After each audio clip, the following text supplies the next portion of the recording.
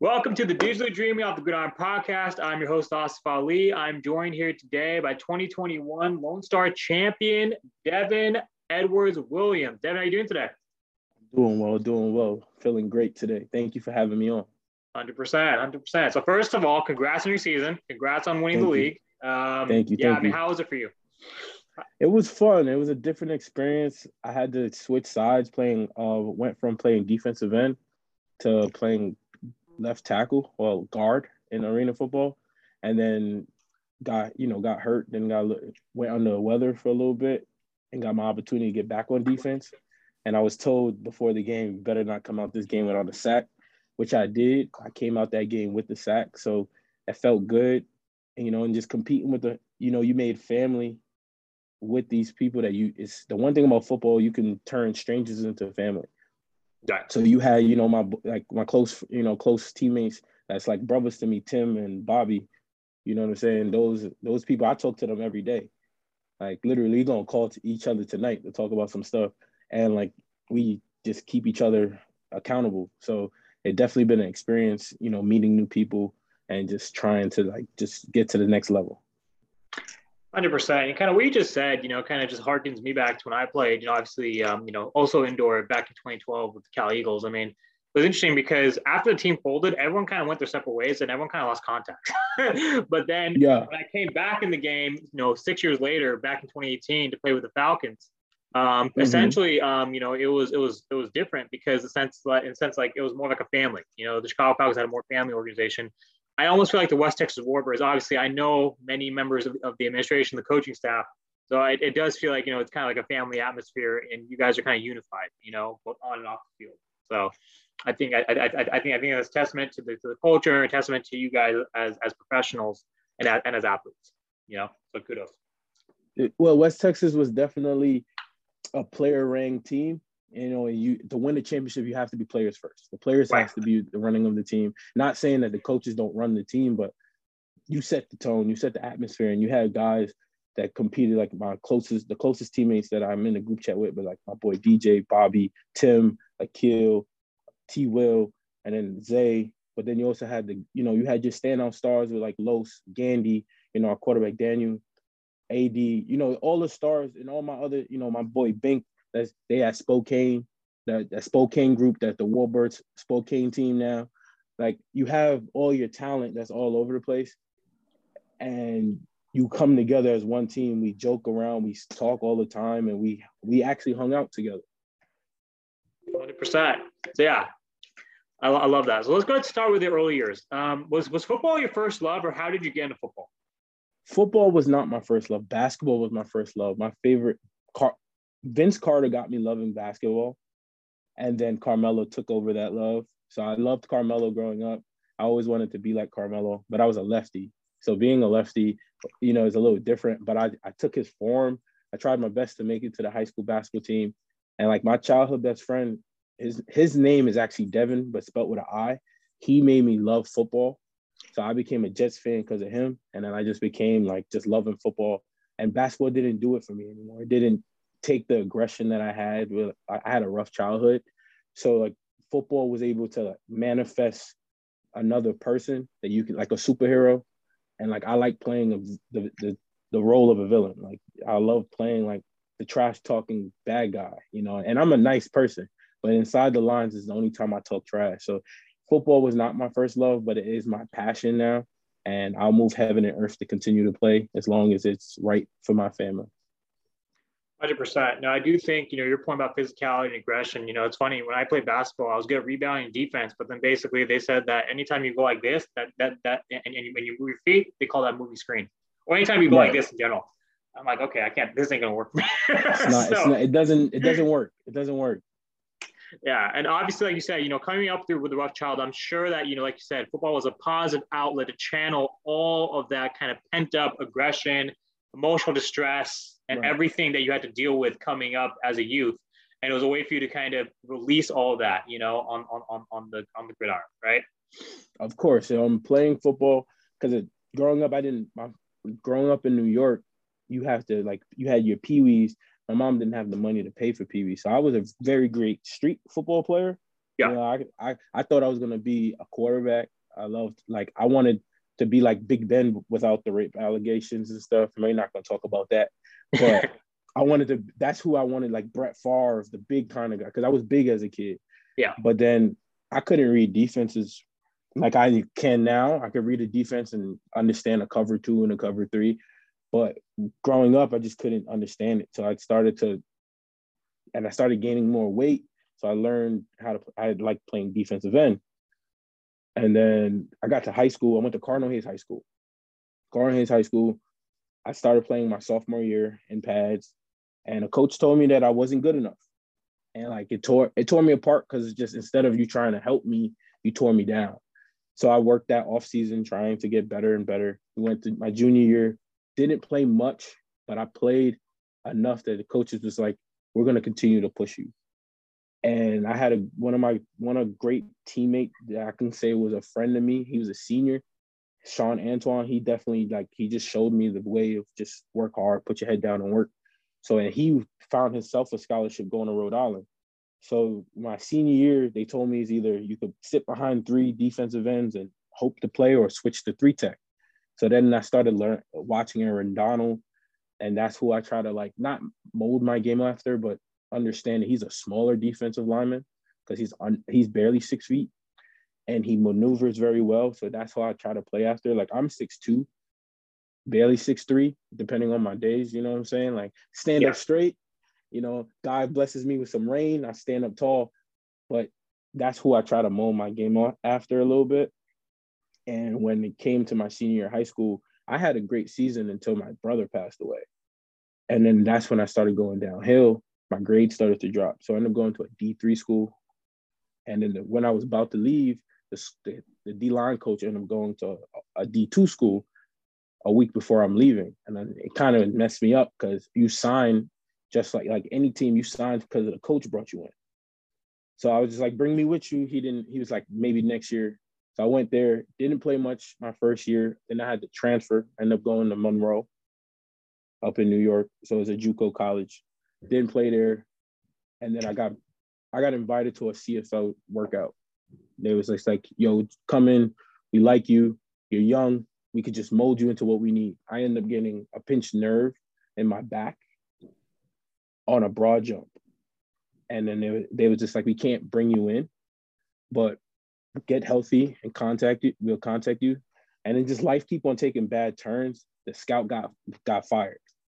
So the new scout, I reached out to the new scout. He's like, well, that was the old scout. I don't like you. Like, he just kept it straight. And I was just like, all right, cool. So I did a little small, just to get into the history of like my football past. I went into a small pro league down in Miami, did that. We went to the championship game and lost. But I played 3 tech there, defensive end. It was 6 games, 3 sacks. It was 17 tackles, 2 forced fumbles, 2 fumble recoveries. You know, so like I was playing at a high level. Then COVID hit. And then after COVID hit, I signed to St. Louis Bandits. So when I was at the St. Louis Bandits in 2021, it had some ups and downs. It had some ups and downs, and COVID took us out for the season. So we ended the season early with a 2-1 record. I didn't have any sacks because I was playing middle linebacker. But then I also got injured the first game of the season. But then after I got home, I did a rehab for 13 days. I signed to Texas. They brought me in, and I competed at the highest levels I could with my injuries. At the end of the season, I ended up having a hairline fracture in my right wrist, back spasms in my right side of the back, all on the right side. I had an MCL sprain and an LCL sprain in the right knee and nerve damage in my right ankle. And I pushed through that, and I pushed until I couldn't push anymore. And then going through battling your personal depression, because I'm not playing my position, and you know how it is. You only have a football shelf life, so you don't have time to waste. So I was mentally battling: do I want to stay for the opportunity, or do I want to leave because I'm not getting my fair share? And I stuck it out because at the end of the day, I'm a man of my word, and it's not against my teammates. It's just they need me. So I'm that good enough that they need me that well, but I felt I wasn't good enough to play on both ways at the time. So I came home and I just went to work, and like I went to work and I went from 280. Now I'm about 240. I trimmed a bunch of weight down. I shredded up. Like I'm going back to West Texas for my second run. And I'm trying to lead the team in sacks, lead the league in sacks. That's my goal. 100%. No, I appreciate you kind of giving me that walkthrough. And I totally agree with you. Kind of, from my experience, kind of for what you just said, it harkened me back to my own experience. Obviously, because you also went to JUCO, you would struggle playing time. I had the same issue with me with San Jose City College my freshman year. So then, and then my coach ended up leaving, and I joined San Jose City because of Coach Dub. He left for Fresno State next year. And then when I went to West Valley College the following season, right, basically it was cool. I mean, I was able to get some special teams time. I won the Iron Award. We didn't win any games, but I mean, it was great run, because we had some really close ones too. And I was able to, get the attention, word of mouth, of the San Jose SaberCats. And then, like you said, CFL, AFL, right? Come on in, come work out. Right. And I think I do. Let me show you. I don't know if you can see it, the green one right there. There's my jersey from the combine little thing over there. It was cool. I still have it. And yeah, so I see it. That game's fire. Yeah, so I appreciate it, bro. But to your point, but then when they get down to a 35-man roster, like, yeah, hey, we're sorry, like, come back again, keep working, the next season, the Stockton Wolves get a hold of it, trial footage, and it's crazy how arena teams are kind of like, very very tight knit about releasing that tryout workout footage. I don't know why, but anyways, the Stockton Wolves, they don't like giving you nothing. They don't give you nothing, right? Exactly. And I'm like, wait, why can't I? So anyways, that's why I was like, where's your highlights? I'm like, well. Anyway, so essentially then when the Stockton Wolves, then they came out the following year in 2011, they would say, we saw her word of mouth, come out, you play R, what kind of slot? I'm like, yeah, I play R. And I came out, worked out, came out last three. And then they said, yeah, like, we're sorry, but yeah, I mean, not we're sorry, but like, you did great, keep working, come back in next year. 2012 comes around. I'm like, okay, here we are, been cut twice, and I'm just kind of like, okay, now what? Right. And so, my mom's getting on my case, right? I need to figure out, get myself a degree, get my actual job, right? And at this point, I'm delivering pizzas. I'm still taking my class at JUCO.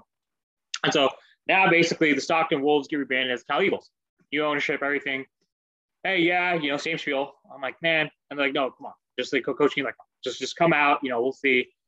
You know what I mean? Last other dude was bigger, stronger, faster, better vertical, better 40, but they saw that I wouldn't. Right. And then, I get the call. I'm like, oh my God, and you get your opportunity. Yeah, exactly. And then to your point, to your experience, right? Like, obviously with football, right, you don't want to quit, but it's funny because our team in the league kind of with the things and you can relate to this, you talk about this because obviously I've talked to a lot of members of the team, with how the league kind of started and how you guys have to kind of adjust, right? Same thing, the AIFA, right? In the middle season, right? Some teams got suspended. We were able to be the Western Conference champions, represent the West. We were able to go play the championship game against the Cape for Heroes. We ended up losing that game, but we still had a great run, right? And at the end of the day, then, everyone kind of kept in touch, but I kind of disconnected, from my teammates. It was just like, because at this point, I'm like, 3 years straight, and I've just kind of been on this journey, and, to come up short, even though we made it, and it was such a great, I honestly didn't wear this for a long time, I was like, and I still haven't posted any footage or any photos from that season, just because I'm just like, I'm just like, man, like, we were this close, you know what I mean? But like you said, I mean, like it was one of those things, but then when I went back to school and I took my break and I decided to go to move to Chicago after I finished my master's and I got back in it. Like I said, it was a completely different environment. So it was a family, and like you said, my mindset was different because now I wasn't a 22-year-old rookie. I'm a veteran. I'm a 28-year-old veteran. And these kids and these, young, new incoming kids or whoever, right? 21, 22-year-olds, I'm going to have to be able to guide them on certain things. Whether we're doing special teams, whether we're doing receivers, whatever we're doing. And obviously, like, I also held the GM title too. So there was that aspect of, of it, right? So they're going to look to me, from both ends. And so essentially, like with that, obviously, we were able to go, and we made a conference championship run. And then I was able to make my All-Star game. And then I was able to finish out the season. And that was probably one of my greatest accomplishments. That's why the All-Star jersey last year's I ever wore, in competitive play, is right there behind me. Because, at the end of the day, I didn't put on a team, and that's it, So I think that's kind of what I gained, and from your story, you also had a lot of ups and downs. You had a lot of different pitfalls. You had a lot of different. So talk to me about what your greatest challenge you think was for you, and kind of what was your greatest kind of achievement or greatest obstacle you overcame. My greatest challenge is coming from like New York. People don't believe in that New Yorkers we're ballers and we can compete at the highest level. Right. And it's not an easy feat because at the end of the day, like, yeah, we may not have the size or the opportunity to show the talent compared to Florida and Georgia and Texas and Cali. But we got some dogs that come from New York. Most of the Jersey athletes are from New York. They just travel to New Jersey to go to school. All but facts. They don't know that. Like Rob Gronkowski. People don't know that. So they get Rob Gronk was from Buffalo. And then there's a couple Purdue guys right now. There's a DB number 21. He's from Harlem. Number 99 from Purdue is also from Harlem. Right. So we have ballers that's at D1 AA, D1 single A schools. Me losing D2 scholarships, being kind of undersized at the time before the Aaron Donalds, the smaller defensive ends, smaller defense 3 techniques came out. Teams were like, yeah, you're kind of undersized. And then I didn't have a great defensive lineman body yet. I didn't have my man body yet. Now I'm getting into my man body, and then my not playing as much in college, I'm underdeveloped. So for my skill set, everything is still raw. Right. So some dudes will come in better, looking better until the game they're burnt out, or they just not mentally, they don't have that mental fortitude. Because I have more to gain than to lose. I have nothing to lose. From my biggest feat, I haven't gotten my biggest win yet. I don't think I have it because every year is a new challenge to me. And I've seen some bad falls for myself. I got signed to Wyoming before COVID even happened. And then a month later, they cut me without even seeing you. Like, they just called me and it's like, hey, we're going to cut you. And I was like, why? They were just like, well, we have a housing issue. Then they signed 2 dudes from LSU, which is, I'm not wrong. You're not wrong for doing that, but you just didn't have to lie. Right. You know what I'm saying? And at that time, I understood, but I'm not upset. It wasn't Wyoming, it was Wichita. So I'm actually looking forward to playing Wichita now, since they're in our league, because I'm upset that they cut me.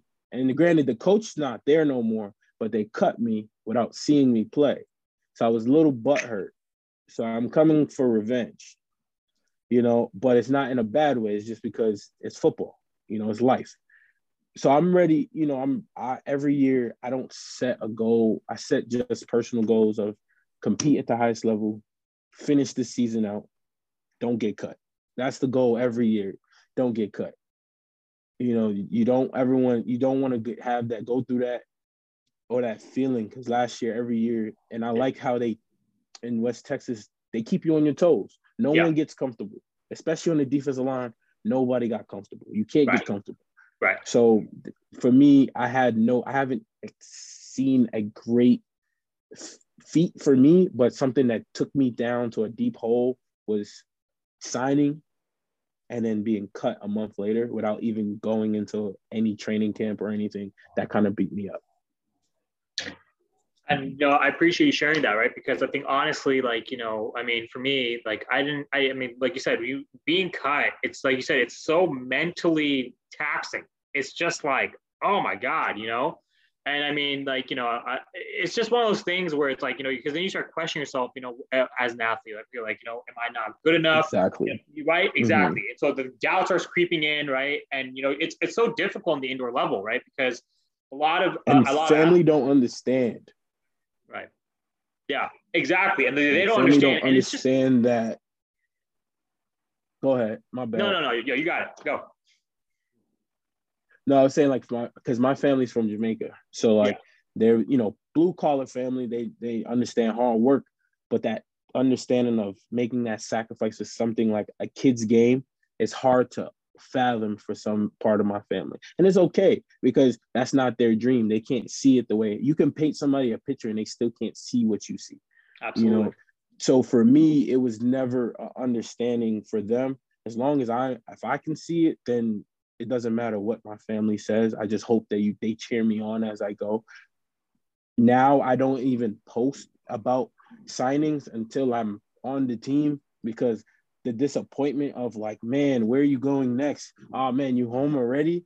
It kind of sucks because when I was in St. Louis, a former associate that I unfortunately had to fire before I left to St. Louis, he wrote me a text saying, I hope you get cut. And that fueled me for the rest of the year because it's just like my positivity is so hated on sometimes. And when you try to do good in the world, people still hate you. Yeah. It's crazy you said that because I experienced that too. You know, I mean, for me, like, even though I started the podcast, even though I'm out there putting out film, like, for example, I didn't even do a podcast. There's some kids, you know, they know who they are. I mean, and they create a fake account on IG. They commented, oh, where's your highlights? I see nothing. And this guy's, and this podcast is glorifying him as an arena legend. I'm like, right. I'm at the point now where I don't even respond. You know what I mean? Because I cannot allow that negativity. It's not worth it. Exactly. Because like, you know this because you're still playing. If you allow that if you respond to it, then you're basically dropping yourself down that level. And as an athlete, you want to be on top, right? Mm-hmm. So I think it's one of those things, man. I mean, it's crazy how positivity is hated on. And I actually I saw a quote recently, like, you know, they said, whether it's social media, whether it's, you know, your personal relationships, whatever, they said recreational hate is so prevalent nowadays. You know what I mean? And I just don't understand it. You can't run from it. Yeah, you can't. You can't run from that hate because it's everywhere. They could find you on Twitter, find you on social media. They can find you when you're playing games with your boys. Like, oh, you play this? I'm assistant store manager back home while I'm working. And there's still, when I'm training at the gym, people still test you like if you're not a grown man. Like, yeah, my dream is my dream, but I'm still who I am as a person. Yeah. And I train not because of football. I train for my body. It just happens that football is in the most important part of my life right now. Right. So it's just that hatred. You can't run from it. But like they said, all publicity is good publicity. So if it's either good or bad, take it because that means I'm living rent free in your heart. And if I live rent free, that means you talk about me to your family without me doing anything to you. It's all facts, bro. And that's exactly what I remembered. That's why I was going to respond. And I took a step back. I'm like, wait, they created a fake account to comment and to have that viewed because they want their opinion to be known because I'm doing something without even addressing them. Mm-hmm. That inside reaction that they don't like for whatever reason. It was like that even when I played. You know what I mean? It was like that. Because you know this, right? Whether it's on Facebook, whether it's social media, like I said, on all the different types of platforms. You know, they'll say, oh, fake rings, fake stats, fake this, fake that. You know, what's this guy trying to be? Who's like he not nice enough. The team's whack. That's why they brought him in. Oh, you know, the competition's not good. But people will die for the opportunity to get paid even $1. You know, that the feeling of just getting a check, no matter if it's $1 to $1,000, it's still a check, something that you dreamt to get playing as a kid. Like, I want to get paid to play. I get offended when people say, oh, you play semi-pro. It's like, nah, I'm a pro athlete. Yeah. I get paid to do this. Yeah. I leave my family for months. I miss family trips. My family's supposed to be going away in April. I'm in Texas April 1st. Yeah. You know what I'm saying? I miss my birthday. My birthday I spent in Texas, not with my family. You know, you miss time with your loved ones. You miss time with your girlfriend. And it's just like, you make that sacrifice to hopefully you get that one chance that somebody believes in you. So I don't take it I take it more disrespect when people talk down on it. But at the end of the day, I take it as the fact that you can talk about it. That means I'm doing something good. You actually just made a very important point about kind of the differentiation between semi-pro and kind of being a pro, and the kind of the misconstruation, or I guess the misconstruing of that term, right? Right. Because people associate. It's funny because I was like, because when I played for the Falcons, we had the opportunity to play against teams, right? Some of us got paid, some of us didn't, right? And the same thing, like Right. when I played for the Eagles, some players got paid, some of them didn't. It's all ownership, right? To kind of make that Right. sacrifice, right? I've been very public. When I was playing for the Eagles, they paid me $8 a game, and then a lot of my Hey. teammates with the Falcons would say, "We do that." Hey, sign us up, right? And so to your point about kind of the dollar versus $1,000, right? I mean, I feel like if you're getting any sort of money, and even now, like with my career and being able to kind of market that and still have a following, internationally now, believe it, it's because of the power of social Right. media, right? It's helped, dividends, of being able to expand that. Where now I make more money not playing than I did as a player, but essentially kind of with that, It works that way. it does, right? And so, but with that, obviously, the lack of respect, I think, for the lower level, and I don't like. I mean, I say lower levels, right? But really, it's like the minor leagues, right, of pro Yeah. football, of indoor football. It's really abominable, right? It's really just like I don't understand how, what I mean? People would just go say, oh yeah, you play semi-pro, and even if you play semi-pro, there are semi-pro guys who made NFL, who have been on this podcast and who have made NFL rosters, Exactly. without playing a single down of football in college. Exactly. Right. So The difference is, yeah, for me, is that you have, growing up, there was AFL, and you could right. watch it between after the Super Bowl to all the way to training camp. So Yeah. growing up as a kid, I knew what the AFL. You knew we used to practice motion. Pick the leg up. You got the motion man coming behind you, coming up the sideline. Everything. You got Yes, the sir. wing. Like, you having fun. But now that the AFL is gone, people don't know what indoor football is. Right. Like, living in New York, only a few people know that the Albany Empire. If you're not in Albany and you don't play football, you don't know that the Albany Empire won 2 championships back to back. Correct. You know what I'm saying? So it's just like, if you don't know, you don't know. So they will assume that, oh, you just play for free or you play for fun. And it's like, I play because of the love of the game, and I want to make it, but I don't play for free now. Like, because at this stage of the game, the players are getting bigger, stronger, faster, no matter if they're in semi-pro or not. The difference between the semi-pro and the pro and indoor pro, we come to practice every day. Like, 100%. there's no coming late. Like, especially like a team like West Texas and higher, they hold you accountable. Yeah. You get fined. It may not be thousands of dollars, but that $25 come out of your game check, or that 50, or you're running extra because you're late, or you got to do some type of discipline. Yeah. You're doing community service work. You're literally, especially if you properly prepare to leave, like you have a savings and you make sure you're set, you're not working. You live your life like a pro athlete. So all you're doing is studying film. You work for 3 hours out the day. That's it. You in team meeting, practice, and the rest of the day is yours. So you got to make sure you take care of your body, make sure you eat right, make sure you communicate with your family, especially if you're away. It's not an easy job, and now imagine you trying to get a job while you're away. Being a pro athlete in arena football is a difficult task, and some people can't do it. Some people fold under the pressure, and sometimes it's a lonely thing, especially when you don't know nobody. And if you're antisocial, it's very important to talk to your teammates, build the communication with your teammates, but even better, market yourself in that family base of the team around you. Because it's not the team that will get you to the next level, I believe. It's always that fan that might have a connection that will talk to, be like, hey, he might not be NFL ready yet, but I know he a dog. I know he like that. You know what I'm saying? And that's when you got more doors and sponsors. And when I came home, I was doing birthday shout outs for 2 months straight. You know what I'm saying? Like, I was writing letters and emails for kids saying, oh, I want him. Like, people said, why did you leave so early? It's like, I want to go home. I miss my family, but I didn't know the fans wanted me to stay.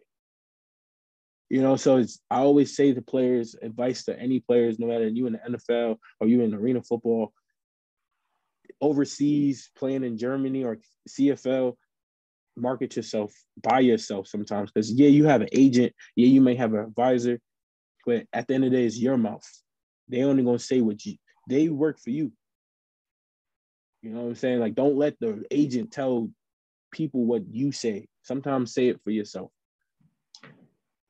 One more thing that you said, like, it reminded me, it harked me back to one of my experiences, right? It's like, I remember, like, one time, like, and I mean, I don't want to I don't want to heap on No. negativity, but it's just one of those things, because it's just like, I remember one of the dudes in one of the leagues, right? I basically kind of, posted on my Facebook all the autographs that I was mailing out, right? Mm-hmm.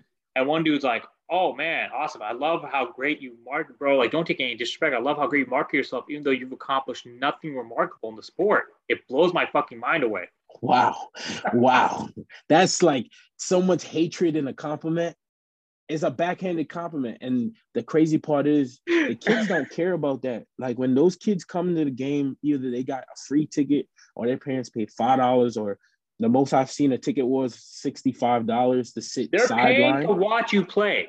Exactly. And that's the Right. most beautiful moment in your life, that when people come and pay to see you play on a Saturday night or a Sunday morning before, especially when it's not NFL time. So you definitely got all the city like coming to see you play. It's a beautiful feeling when the kids, I've got autographs, kids drawing me pictures, sending me like, hey, follow me on Instagram. That love drives you, because they don't care if you win or lose. At the end of the day,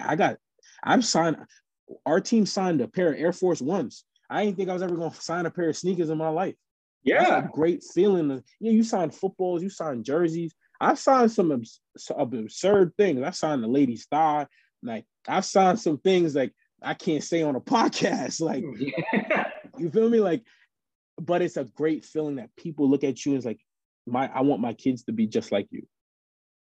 That's the number one thing. Who you inspire and who you impact is pretty much the testament of your success.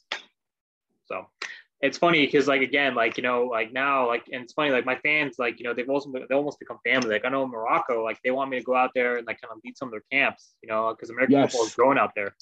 You know what I mean? And then Ghana, the rugby league, there's a lot of rugby players. One of my boys who's also been on a guest on the show, Siba Ali Muhammad, shout out, right?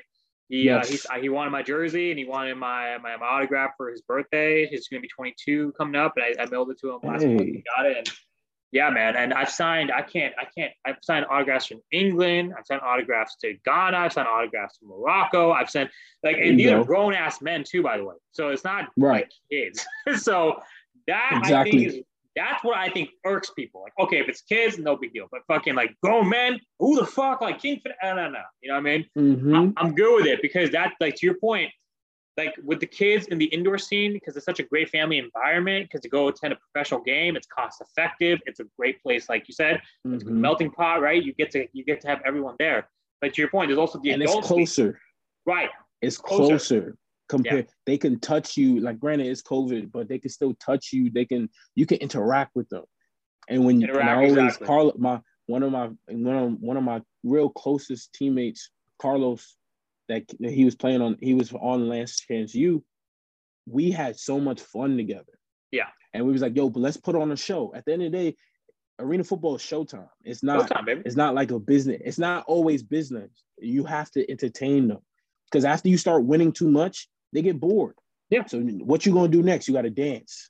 You gotta put on a show, pull out some anime kind of things, like just have fun. And in St. Louis, I was on kick return, and the dude was like, hey, number 56, I like your hair. And it distracted me. So even that's how beautiful the game is. Not like the NFL that you only can get distracted on the sideline. No, you can hear them talk to you in the game before the ball gets kicked off. And it's a beautiful feeling, because at the end of the day, it's like, man, these people really came to see you play. Yeah. And the more you do well, the more they cheer you on. And then they want everything from you. Like, these kids took my gloves. I had no game day gloves for the next week. I had to order gloves because I ran out of gloves and hats, and my sweaty skull cap they took. Yeah. It's like, number 50, can I have? That's how kids love you. And I always say market yourself, because you can make a small thing into something really big. You can make thousands. You may not make millions yet, but you can make some thousands and make them believe like, hey, I can do that. And that's all they need is someone to believe in you, just like you believed in them. 100%. No, that's a great message. So obviously with that, talk to me about kind of, what you already talked about your goals, but also kind of talk to me about kind of like, you mentioned, I think you said you had an associate. So what are you involved with off the gridiron? Off the gridiron, I help train some kids here and there at the local gym near me. I help just mentor them. I talk to some of my former like classmates, and any kid that's still in college, especially like a defensive side of the player, I make sure that their mentals are good. I make sure that they're mentally just prepared for the season. If they're defensive linemen, I give them techniques. They send me their game film, and we'll go over it through FaceTime and stuff like that. And I'll be like, hey, you took too many steps here. Let's not waste movement. Because especially since I live in Middletown, New York, and so I don't live in New York City anymore. Yeah. So the distance is far, but I still make the effort to communicate with the young athletes that you can still compete at the high level, no matter what level you went to and what size you are. And then my goals outside of football is to start my own gym eventually, because growing up in New York City, you don't have the facilities to do what you need to do to maximize your potential. When I got into my senior year, there's a brand now called About You, and that's a training facility down in Queens. And they started from my high school. They were actually my former coaches from Cardinal Hayes, and they branched out and started their own training facility / SAT prep. So I want something similar to that, but more on all levels with all sports, just like they have it. They train everyone. They train boxing, lacrosse, but I want to have one in the city, one in Jersey. I wanted to be able to be sports centric, that is a safe place for kids to come and play outside of basketball, because basketball you can play anywhere in New York City and play basketball, but kids that play lacrosse and soccer and baseball, they don't have nowhere to go in the winter. And 100%. Then you don't have that ability. If you don't have an older brother or parent that has a gym membership and your school doesn't have a gym that's open, where do you train at? Right. So during the off season, they don't have the opportunity to train. So that's my goal, is to start my own gym within the next 5 years, to definitely maximize the potential of the young athlete, so they go into their senior seasons and their sophomore seasons and rack up the scholarships that they feel that they deserve. If you feel like you deserve it, put the work in, and let's put the film on tape, and then send it to these coaches, and we'll properly help you get to the next level. So similar to what Jordan Campbell does with the Winner's Circle, just like that, but even better, because it's going to be on the East Coast. So we're going to also do NFL prep. That's my goal, like do NFL prep, do college prep, make sure your grades is right. We're going to have, and we will suspend you. Like, that's how my mindset is. Like, I even talk to my associates here, because I'm assistant store manager here. I don't talk to you if you're not doing your work in school. You could be a college student. If you're not passing the class, my conversations are not helping you, so unless you're passing, I'm not speaking to you. You know what I'm saying? Like, that's how I hold people to a standard. Even though there may not be athletes, I still want them to progress in life. So that's my goal outside of here. So I do have I have to renew my personal training license, but I definitely I have dibbled and dabbled with the personal training on the side. It's just that people don't respect your time when you actually set a time for them. So I'll probably get back into that when I come back from Texas. But it's been a journey, just going through life and experiencing how to be a young adult. And with the family, like, my family is a great support. They don't maybe see the future like I do, but they definitely hold me to a standard. They make sure I work out, they make sure I eat, and they make sure I have fun. So it's been a journey. Definitely. What did you think about the Super Bowl? Because you mentioned AD, and that's kind of someone who you model your game after. I mean, even though you said you're kind of not now because you drop weight and you might be transitioning, but I think you're still going to be playing online, right? Or maybe I'm still going to be playing defensive line. I'm actually putting weight back on because I lost a little too much weight. Yeah. How I felt about the Super Bowl, I liked the Super Bowl. I was glad that the Rams made it because I thought it would be a little too boring and I think you're a 49ers fan. Yes, sir. I would have thought I personally, no offense, I like the 49ers because of Nick Bosa, but I think it would have been a little too boring with the 49ers and the Bengals. But I would have picked the 49ers anyway because I like Deebo Samuels. Yeah. But with the Rams, I wanted Odell to win a Super Bowl because the narrative of him was so bad. Mm-hmm. And he was when you're born to be an entertainer, people are just going to paint you in a negative light. He was going to be a pro athlete regardless. He was supposed to be a pro soccer player at 13, but he decided to stay home to hang with his mom. You can't knock him for not going pro to stay with his mother, to not leave her behind. So I wanted him to win the Super Bowl. It sucked that he had to get hurt, and now he don't know what his future is going to hold for him. But Aaron Donald, at the great season he had and the other 8 great seasons he already had to really seal it up with a Super Bowl championship. Von Miller getting traded to them. Jalen Ramsey playing at the top tier as he could. And Matthew Stafford getting his chance and showing that I'm really like that. And then Cooper Kupp, just alone, like coming from Eastern Washington, and people didn't believe in him being a 3rd-round pick, or he was undrafted. I'm not sure exactly which one. I think it's a 3rd-round pick. Yeah. And he just became a dog. So that team alone, and it just showed like you can do whatever you want as long as you put your foot down. So I like the Super Bowl. I enjoyed it. I wish it went to overtime because I just wanted to see more, but Aaron Donald sealed the game the best way possible. The best way to win a championship is by defense, and he showed that from day one. So I'm happy for them. I'm happy for the Rams. Maybe one day, hopefully, I can suit up for one of these NFL teams. I don't care. At this point, I don't care where it is. I hate the cold, but I'll suit up in Detroit if I had to. I hate the cold. Yeah. I hate it, but I'll take it because it's an opportunity of a lifetime. You're from New York? What do you think about the Super Bowl? Wait, hold on. You're from New York and you hate the cold? Yes, that don't mean like I don't mind playing in the cold, but I don't like snow. Like snow pounding up the snow. It's cold, bro. It's really cold. It get cold, especially where I live now. Yeah. It could get to the -5, -10, and it's not worth it. You can't do nothing. It's cold. You wear jackets all. It's only 2 seasons, summer and winter. Yeah. So when I played in Chicago for the Falcons, right, basically it was we had a polar vortex. So it was -58 degrees. See, so that's not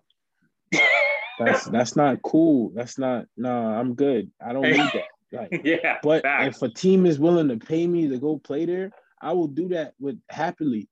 Even though I'll be sad inside, but I'll be happy to be there because the opportunity came and I'm playing on an NFL team. But at the end of the day, I'll be miserable.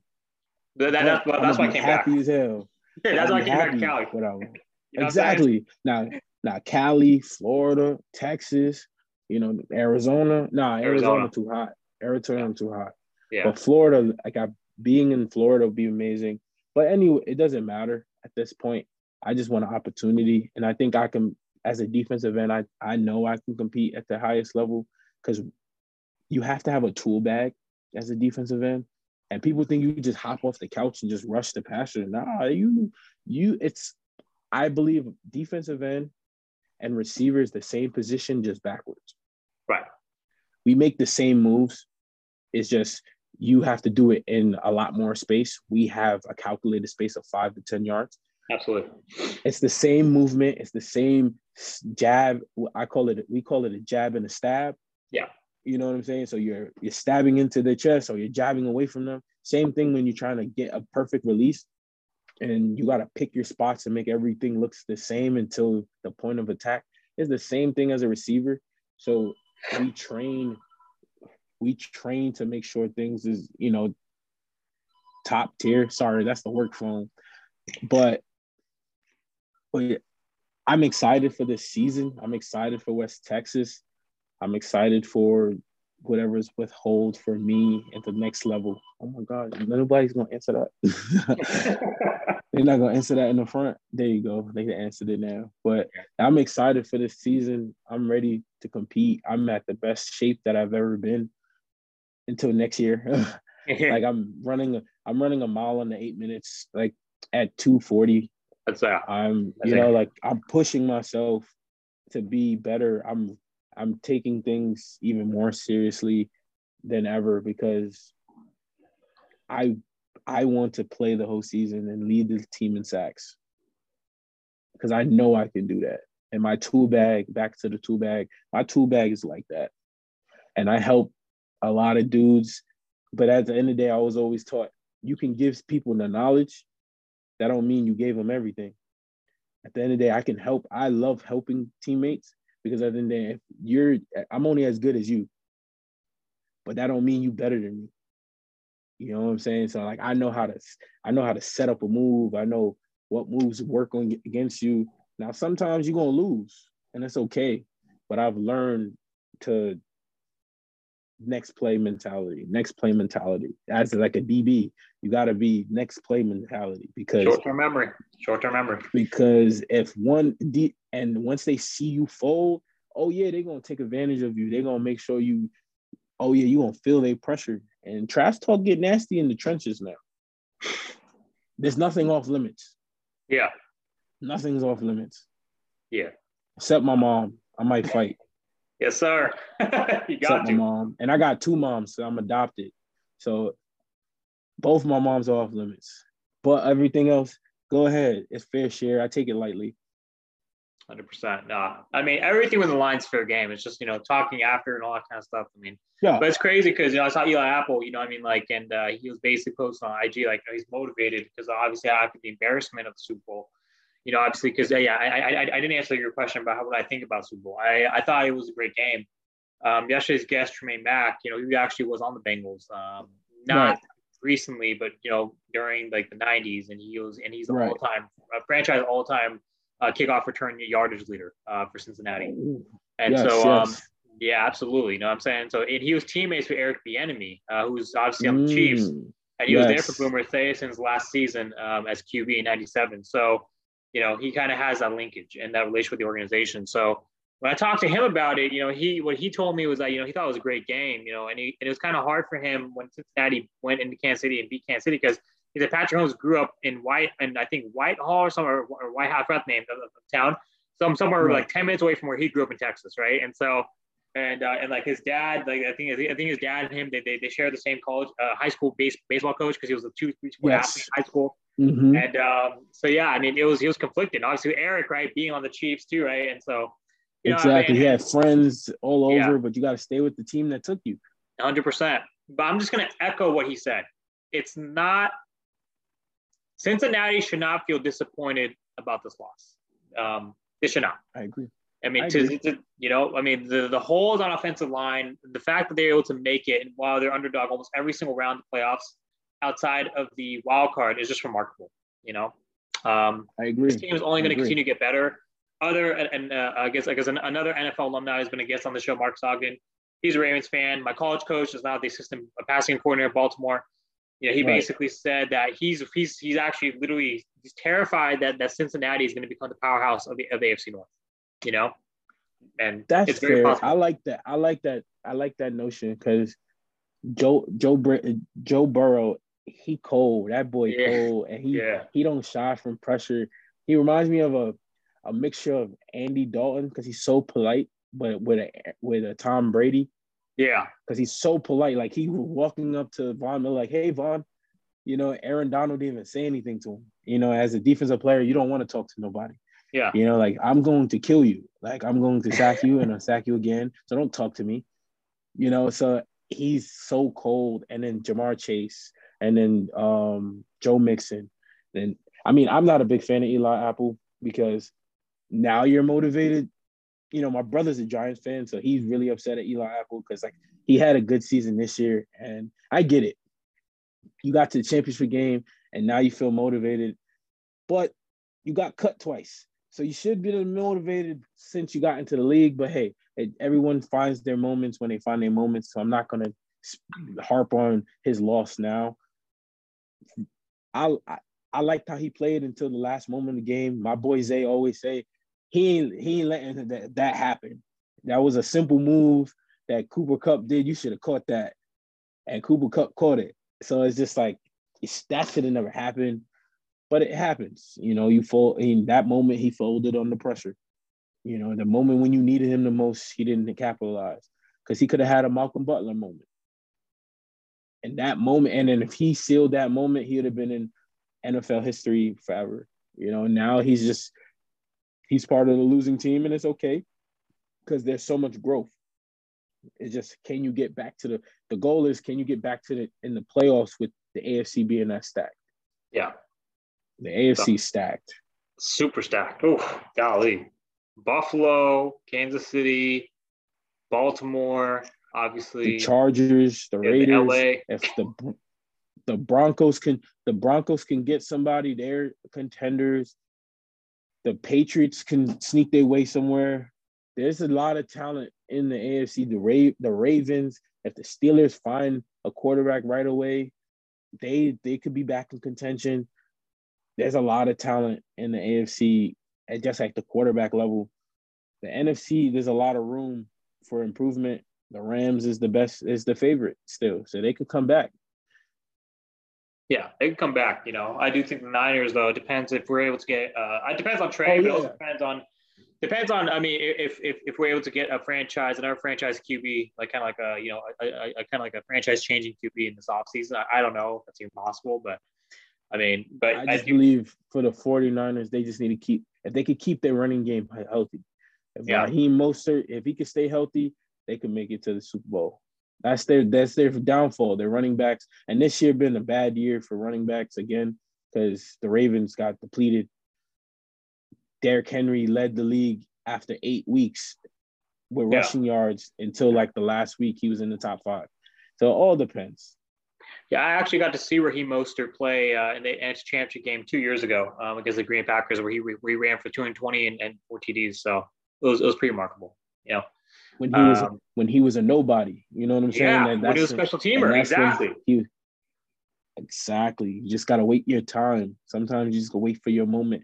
When you wait and you get your moment, like my boy Isaiah McKenzie on Buffalo, Cole Beasley got suspended, 11 catches for 119 yards. When you take an opportunity, you get an opportunity. You know what I'm saying? Sometimes you got to do what you got to do and wait for your opportunity when it comes. Yeah, 100%. Cool. Well, man, it was good talking. So you got anything to close out your interview? Any final thoughts? No. My final thoughts is, you know, for all the young athletes that do watch, definitely continue to work hard, continue to push yourself, continue to fight for your dreams. Don't let nobody tell you you can't do it, because they just putting their emotions and feelings on you, which means nothing to you at the end of the day, because if God keeps on putting the same dream in your head every morning and every night, that means it's worth making the sacrifice. Now you got to make a conscious decision at a certain age and say, hey, bro, I might have to hang these things up. But if you're still young, chase your dreams, have fun, and live in the moment. Sometimes we beat ourselves up for not being where we wanted to be. But if it's still going the way you thought it can go, you're in the moment right now, and enjoy, carpe diem, seize the moment. So that's my words for all the viewers out there. Have fun, turn up, and live life, 100%. No, definitely great talking to you, Devon. Now go ahead and drop those socials if anyone wants to get in contact with you or kind of follow your career. Yes, sir. So on Snapchat is your boy Dev, your boy _Dev. On Instagram is Presidential Dev. On Facebook is Devon Williams, or you could type in Presidential Dev on there too. Everything has to be presidential because that's how you move. You got to be presidential in this movement in life, because people are going to judge you and you're going to make some bad decisions. But at the end of the day, you keep yourself professional, shirt and tie. Follow me on Instagram. I'll follow back. We can, any other podcast, I'm definitely happy to jump on. I want to help spread the word of your positive podcast. Tim was telling me about it, and Bobby, and they was like, yo, I told them that I had one. They said, get on there, just, expose yourself and show that you really a dog. So thank you for having me on. Thank you for the opportunity. And it definitely we switched it up last minute, but it was perfect timing because I got things to do Saturday anyway. So I'm glad that you switched it on me because this is a perfect setting, and I'm grateful for the opportunity. 100%. No, it was great meeting you, brother. Great hearing about your story. I'm looking forward to your upcoming season, West Texas. Looking forward to all the good things coming your way. It sounds like a lot of things going on, so a lot of good things to look forward to. So, Devin, once again, yes, sir. Thank you for joining the show. Best of luck coming up. Appreciate it. And I hope to see you again soon. Yes, sir. Appreciate it. All right, brother. All right.